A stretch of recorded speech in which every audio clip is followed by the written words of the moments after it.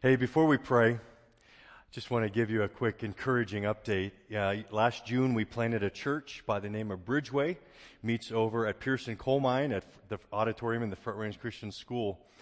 For Christmas Eve, they had 250 people show up for their service. They've been averaging 120 per service, and today, Nick is over there preaching. So we weren't quite sure what to think of this. They've been preaching through the Gospel of Matthew, James and Tom, and in Matthew 12, there's this text that's about the unpardonable sin, arguably the hardest text in the whole Bible. And so they asked Nick to come over and preach that today over there at Bridgeway. So we weren't quite sure what to think of that. But if your mind wanders today, pray for Nick. He's probably preaching about right now as he's over there at Bridgeway. Would you pray with me?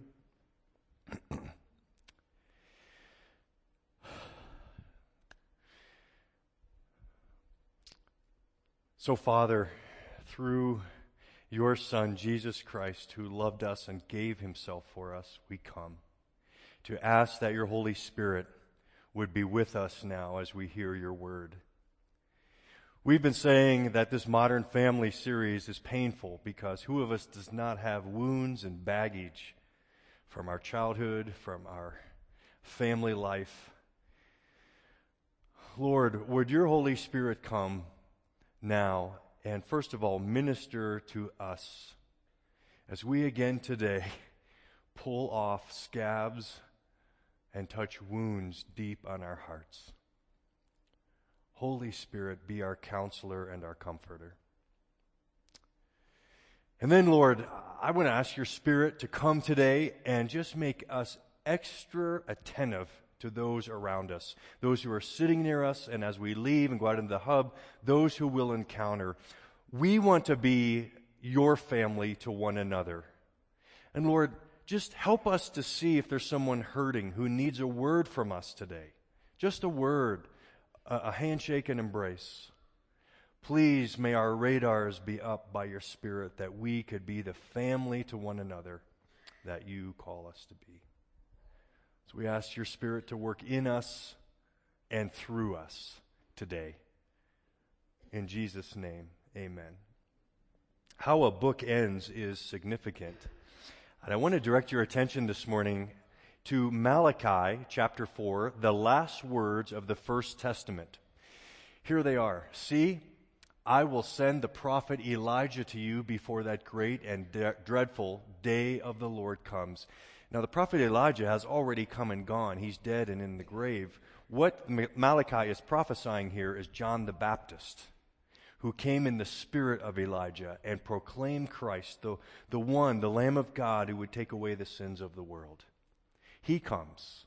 He will turn the hearts of the parents to their children and the hearts of the children to their parents, or else I will come and strike the land with total destruction. After that word destruction, there are 400 years of silence until next we hear the voice of God crying as a baby. But all of those who come to this child, the prophecy is that those will receive healing in their families. Jesus heals families.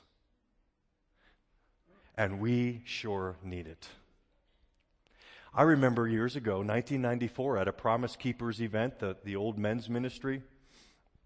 Well, it wasn't old men's ministry. Yeah.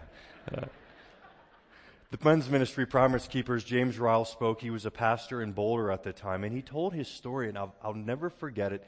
He talked about how when he was 2 years old, his father walked out on their family. When he was 7 years old, his mother walked out on their family, and he was an orphan. When he was 19 years old, James Ryle was in prison. Spent quite a long time there, got out, got his life together, speaking at Promise Keepers. But several years before, he had run into his father, and they caught up. His father was a welder. And so when James Ryle ran into his father asked him, "What prison were you in?" And he shared the prison he was in. And then his father said, "I built that prison. I was the chief welder on that site." And I'll never forget James Ryle's line that he lived most of his life in a prison built by his father. Reminds me of an interview that I read several years ago where the Christian musician Michael Card was interviewing the great writer Brennan Manning, the late Brennan Manning. And Michael asked Brennan, what were some of the most powerful experiences of prayer you've had in your ministry? Without hesitation, Brennan Manning shared this first one. He said that one time after a talk, a nun came forward to speak with him. Her name was Sister Mary Genevieve, and she was weeping and broken, and she immediately starting to pour out her heart to Brennan. She said that when she was 5 years old, her father sexually abused her. When she was 9 years old, she lost her virginity. When she was 12 years old, she had performed every perverted sex act in a dirty book, to use her word, that was left around the house. She felt so filthy. She was full of hatred for her father and even more, hatred for herself. She said and shared with Brennan that she only took communion when she had to, when the sisters in the nunnery demanded that she take communion because it felt so uncomfortable to her to be so close to a man, Jesus. She too lived in a prison built by her father. My question this morning is, how does Jesus heal families? I'd like to talk first about a commandment where we learn the purpose of family. Secondly, I'd like to talk about a proverb where we learn the plan for family. And thirdly, I'd like to talk about a prayer of Jesus where we learn and gain the power for family. And learning the purpose, plan, and power for family, I believe, is a way in for the healing of Jesus to begin to work healing in our families. Let's start with the command. In fact, honoring is the theme of the day, honoring our parents. Let's honor our parent, our father. Would you stand as we read his word, the fifth commandment, together? I don't know, I'm just craving reverence today. Would you join me and read this aloud? Honor your father and your mother, so that you may live long in the land the Lord your God is giving you. The word of the Lord. Thanks. Thank you. So first, a word about the Ten Commandments. You'll remember they came on the back edge of the Lord God rescuing Israel out of Egypt through all the plagues and then through the great crossing of the Red Sea, the Exodus out of Egypt, where God shows who He is and what He has done. He's chosen a people and provided everything for their salvation. So these 10 commandments come as fruit of that. In other words, these commandments are the redeemed lifestyle on display. God has already chosen the people and saved them, and now He wants them to live. So in a sense, these commandments are not conditions of relationship. They already have relationship. These commandments are conceptions of relationship. Here's what God's people look like. You'll remember that there's 10. The first 4 are about our relationship with the Lord vertically. The last 6 are about our human relationships with every other person. But the first human relationship is the 5th commandment, where we read, honor your father and your mother. I want to talk about the purpose of honoring your father and mother. It's in that phrase, so that you may live long in the land the Lord your God is giving you. Now, sometimes we're tempted to read that as an individual promise and say, well, if I'm an obedient child, I'll live till I'm 80. If I'm a disobedient child, I'll die before my time. That's not what that commandment means, nor is that the promise. The promise is that if there's honor between the generations, then families will be strong. And then strong families are the bedrock of a society. The stronger the families, the longer they'll be able to maintain their society and stay in the land. This is a corporate observation that God's making. In other words, the moral universe is hardwired such that the DNA of society is strong families. How does that work? Well, quickly, I don't want to take too much time unpacking that, but if you think about what family does for children, the first thing is that a loving and nurturing family provides self-identity for the child, right? Pouring into your children, you fill up some of those, holes in their souls, and they come out knowing who they are, why they're here, well-adjusted, and ready to roll in society. It's in a family, a healthy family, that a child is loved, nurtured, and gains self-respect. That's the first part of what a family does. But at the same time, what's going on, not only are you building into the child, but you're also gently disciplining the child and providing structure so that the child learns what we might affectionately call socialized behavior, which really means sharing and understanding that, the world does not revolve around you. You learn that in the family. In a family, a child learns that sometimes they have to submit their self-interests for the goals of the larger family and for the goals of society. So a child in a family gains identity and socialized behavior.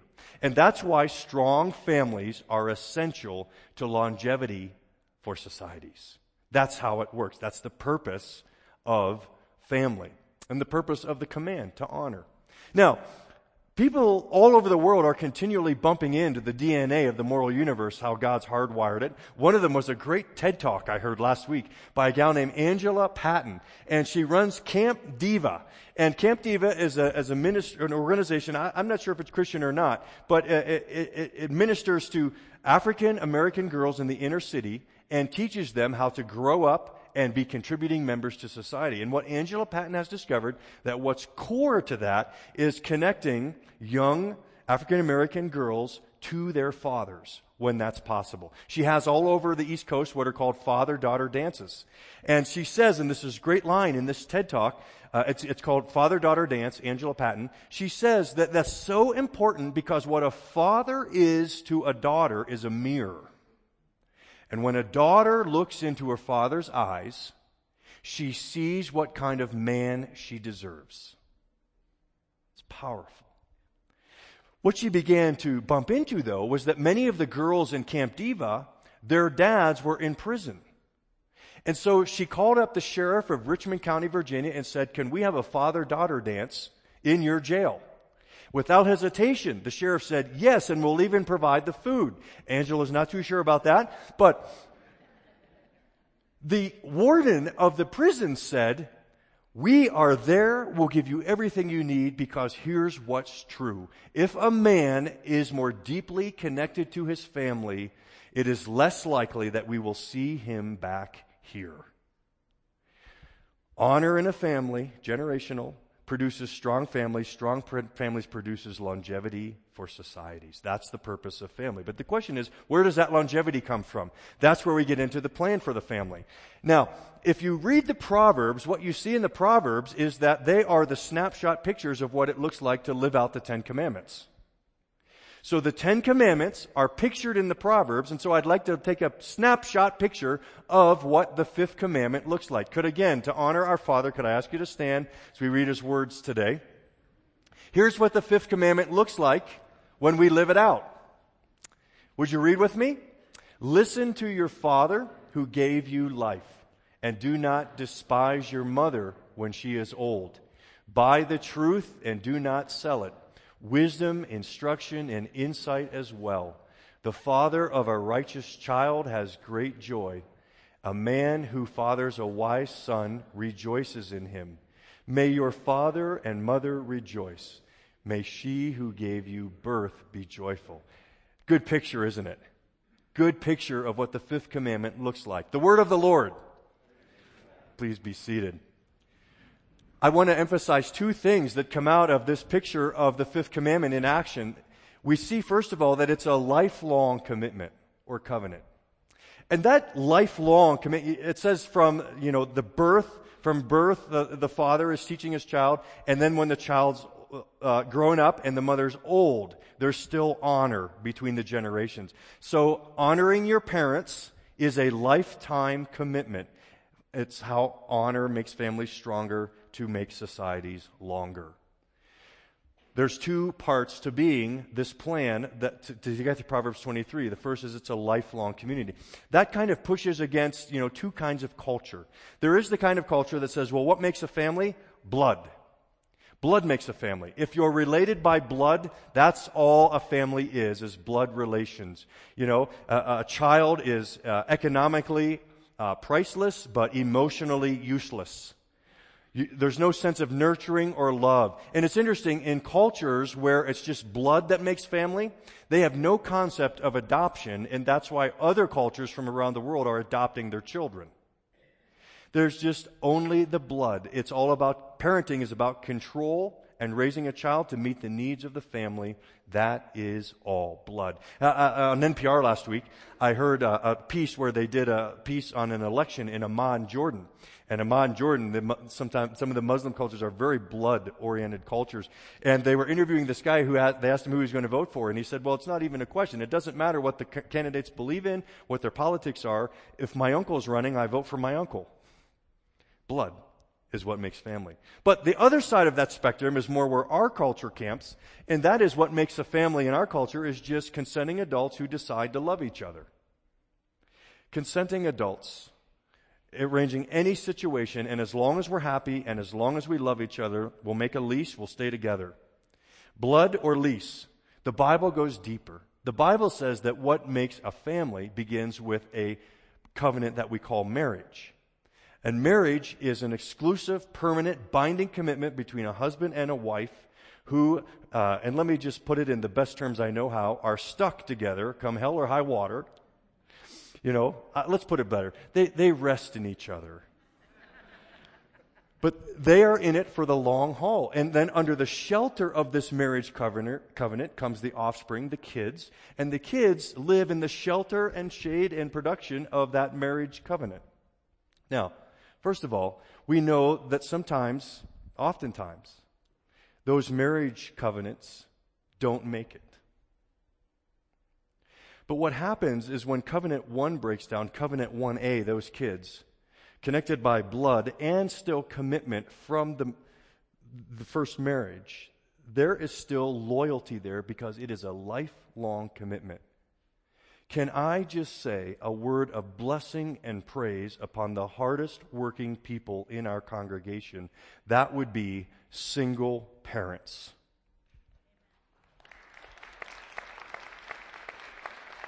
Single parents who, though their marriage has not made it, they are still lifelong committed to their children, striving, fighting, working to invest and raise their child. We honor you in this family today. Single parents. What's interesting is how the covenants of marriage and parenting, one under the shelter of the other, but they kind of work in opposite directions, right? Your marriage covenant, the two individuals, binding, permanent, exclusive commitment, they're supposed to be moving closer and closer together such that when you've been married 50 years old, you can finish each other's sentences, right? That's how it's supposed to work. Interdependence. But the purpose of the parent covenant is to move apart, right? It's to raise that child so they reach a place of critical freedom where they no longer need your authority and constant presence in their life. In other words, if you parent well, you end in heartbreak,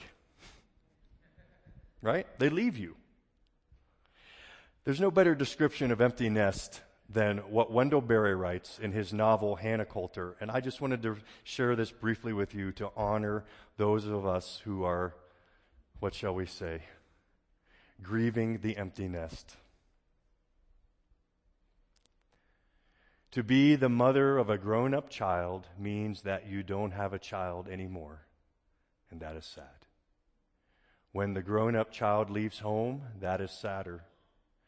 I wanted Margaret to go to college, but when she actually went away, it broke my heart. Maybe if you have enough children, you could get used to those departures, but having only 3, I never did. I felt them like amputations. Something I needed was missing. Sometimes even now when I come into this house and it sounds empty, before I think, I will wonder, where are they?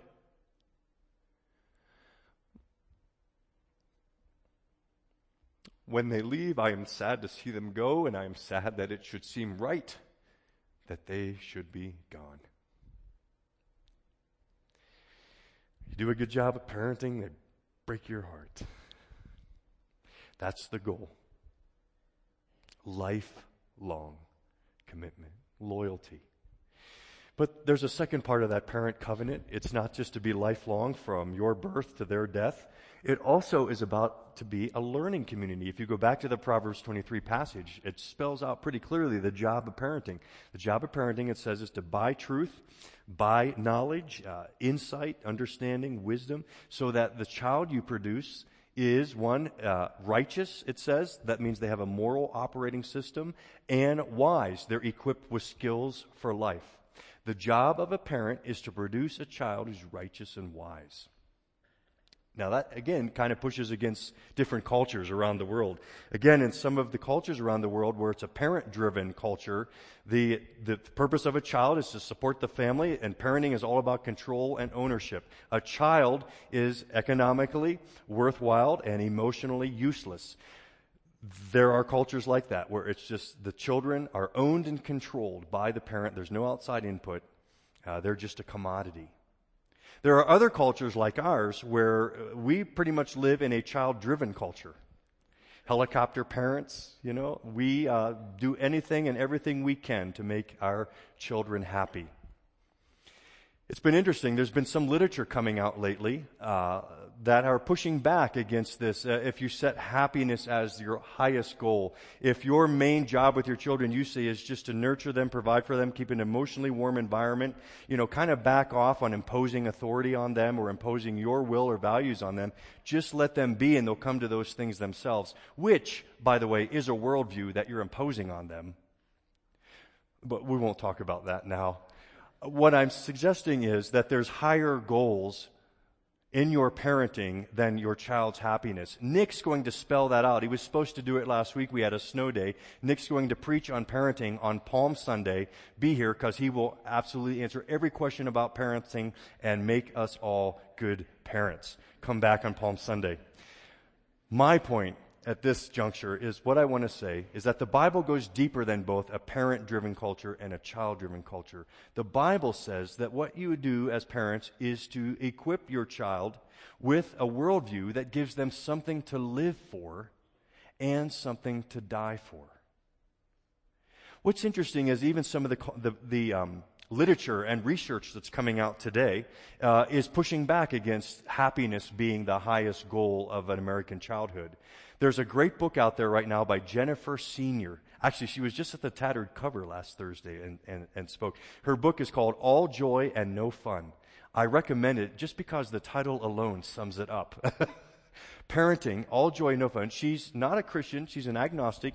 But she is really pushing back a little bit against this idea of the goal of American childhood as happiness. First of all, I just wanted to encourage the mothers and fathers of toddlers in the house this morning by one of the great quotes that she opens up with her research. In 1971, a trio from Harvard observed 90 mother-toddler pairs for 5 hours and found that, on average, mothers gave a command, told their child no, or fielded a request, often unreasonable or in a whining tone, every 3 minutes.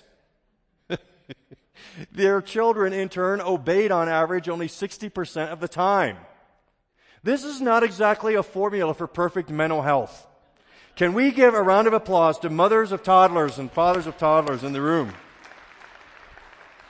Hang in there. It gets better. All right? But here's the quote I really wanted to get to. I just wanted to encourage the young parents this morning. She pushes back here. Listen, raising happy children is an elusive aim compared to the more concrete aims of parenting in the past, creating competent children in certain kinds of work and creating morally responsible citizens who fulfill a prescribed set of community obligations. Sounds very much like the Proverbs, right? The fact is, those bygone goals are probably more constructive and achievable. Not all children will grow up to be happy in spite of their parents' most valiant efforts, and all children are unhappy somewhere along the way.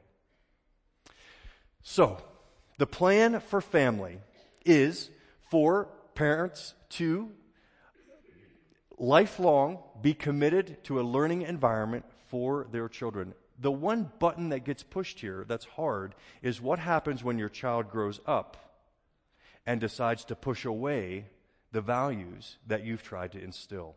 That is a hard scenario. That's a hard scenario. What I want to say about it, just a few thoughts. And Nick will pick up more on this, I'm sure, when he gets to the parenting talk. But first of all, I want to say that as parents, we are held to the process of parenting, not the product of parenting. The product of parenting is decided by your adult child, who is now responsible for their life. It's a very hard line to draw. It's also a very hard line to live. But parents, your job is to teach your children your values, a worldview, what's worth living for, what's worth dying for. You're to help them have skills for life. You do that, your children go. They make their choices. They're responsible for those choices. Your children will lose respect for you if you don't teach them what you believe, what your moral compass is. They will lose respect for you if you don't live what you say your moral compass is and your values are. Even though they may choose something different, they will still honor you if you have strived to live and teach your worldview and your values to your children. That's the goal. You're responsible for process. The children are responsible for the product that they are. For parents here this morning whose children are making different choices, I just want to share with you two things that have helped me. The first is my life verse is Ecclesiastes 9:4. Better to be a sick dog than a dead lion. While your child is alive, there's hope. And don't you quit. Don't you quit. There is always hope. And the second, I have learned to live in Luke chapter 15, which is the parable of the prodigal son. I have to be the father that's standing on the hill waiting for his sons to come home. What I'm suggesting to you is that always fight for and value relationship. Your child, because of the choices they're making, may need to live in the pigsty for a while. And those are the hard choices. How much pig do you let them eat? But you never, ever give up on relationship. And you wait for them, and you pray for them, and you wait for them to come home. And at any time you see them, you throw yourself on their neck and you kiss them. Value relationship over being right.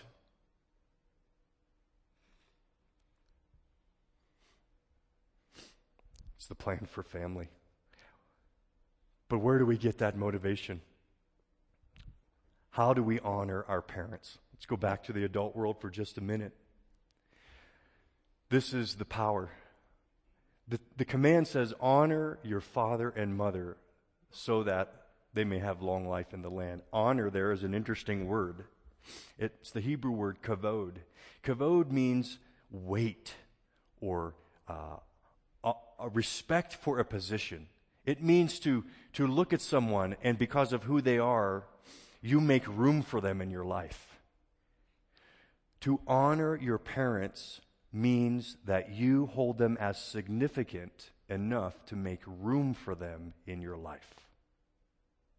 I find it an interesting word choice, don't you? It doesn't say obey your parents in the fifth commandment. Why? Because you'll reach a point where you don't obey your parents anymore. You're a grown adult. It doesn't say love your parents. Because some of us have had parents who've mistreated us, who haven't been there for us, and a loving relationship is not possible. But listen, it says honor your parents. That is a moral, non-emotional choice that you make. And you make room for them in your life no matter what. So for some of us who have had bad parents, honor may look like you just praying for them. every day, praying for them. It starts there. You make room for them in your life, and it may just be praying, because relationship might not be possible, but you pray for them. You honor the God behind this DNA who set it up this way. You honor your parents by making room, and minimally, that's prayer. On the other side, for many of us, that's probably much more about spending time, making trips. You know, we like to say around Waterstone, ministry, half of it's showing up. It's family, half of it's showing up. It's the ministry of presence, just being together. You make it happen. You get together. It's about food. It's about fun. It's about having your parents, especially as they get older, and that rich senior citizen wisdom. It's just about extracting that, listening to that, being around them, and ultimately honoring your parents. And some of you are right here. Honoring your parents is about helping them die a good death. In between, there's story. When's the last time you told your mom or your dad a story about how they did something that really turned the river of your life? Have you honored them lately with a story? You know what? It's really good if you write those stories down and send them to your parents. I guarantee you they'll end up on their wall somewhere. Storytelling. Make it a part of honoring your parents. Or how about just the idea of a written word? Do you know how powerful letters are? When's the last time you wrote a letter to your parents?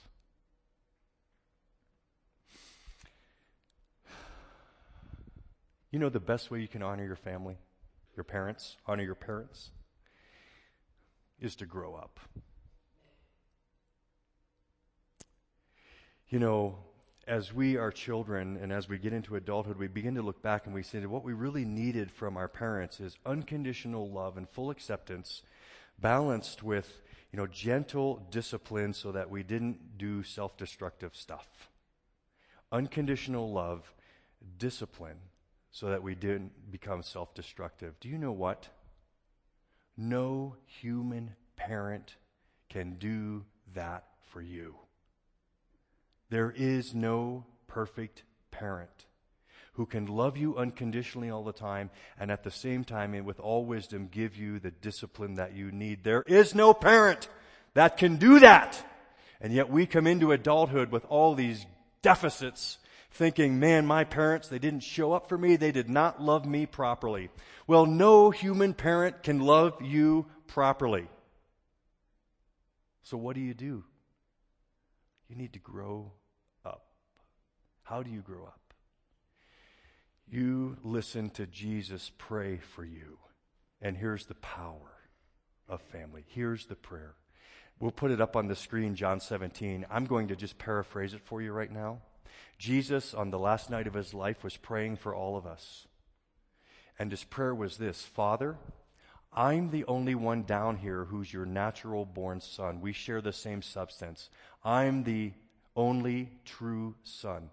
But Father, I want you to adopt everyone here that I see. I want you to love them with the love with which you love me. Adopt them. And adopt them, and adopt them, and adopt them, and bring all of those into the family that we are, so that they can have us as all family, and that they can have you as the Father. And when you receive that love, that is perfect parent love. And having that love, that perfect parent love, enables you to turn around to your parents and honor them. In fact, you will not be able to honor your parents fully until you've received the perfect parent love from the Heavenly Father, who fills up all our deficits. Until you have that love, you cannot honor fully.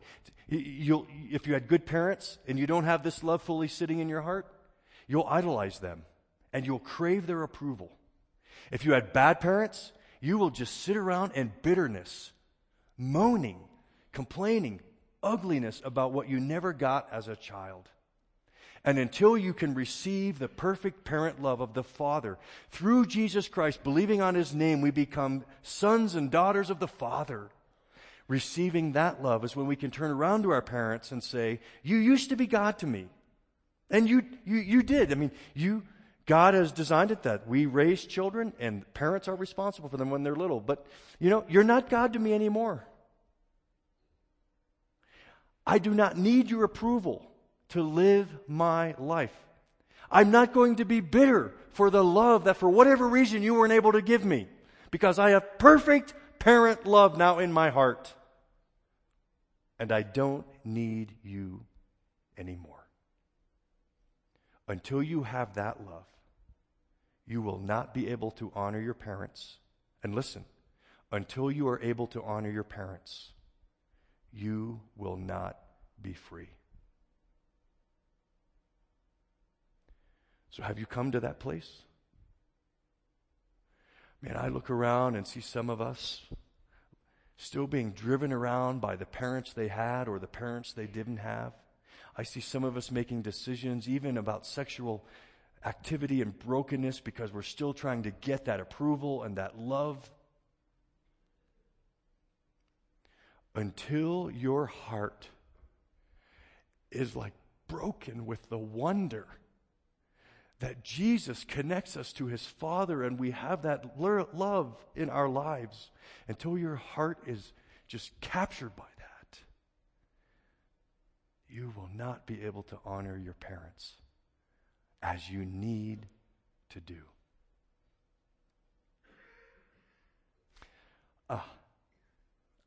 I never finished the Brennan Manning story about Sister Mary Genevieve. Here's how it finished. She'd come down, she was weeping, she shared her heart. So this is what Brennan Manning shared with Sister Genevieve. I prayed with Sister Genevieve for several minutes for healing. And then I asked her, Sister, would you be willing for the next month to go to a quiet place every morning, sit down in a chair, close your eyes and pray this prayer over and over? Abba, I belong to you. Pray this until it becomes a heartfelt cry in the depth of your being, until it establishes the beginning of each of your days, who you are, why you're here, where you're going. It's a prayer that you can pray walking across the street, driving your car, watching television, eating a meal, sitting in church. And when you do this, literally dozens and dozens of times a day, you can, as Jesus says in Luke 18, pray all day long and never lose heart. Brendan says, well, I asked the nun if she would try it, and she said yes. And she promised to sit and pray, Abba, I belong to you.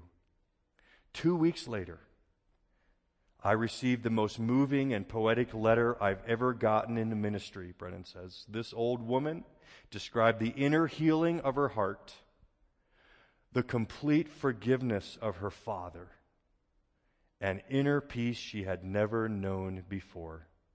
And she ended her letter this way. A year ago, I would have signed this letter with my real name in religious life, Sister Mary Genevieve. But from now on, I'm just Abba's little girl. John chapter 1, verse 12. As many as received Jesus, to those who believed on His name, to them He gave the power to become the sons and daughters of God.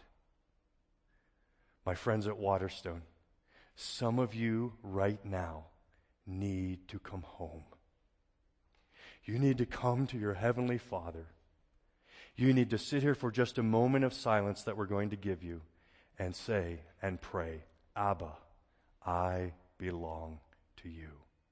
Abba, I belong to you.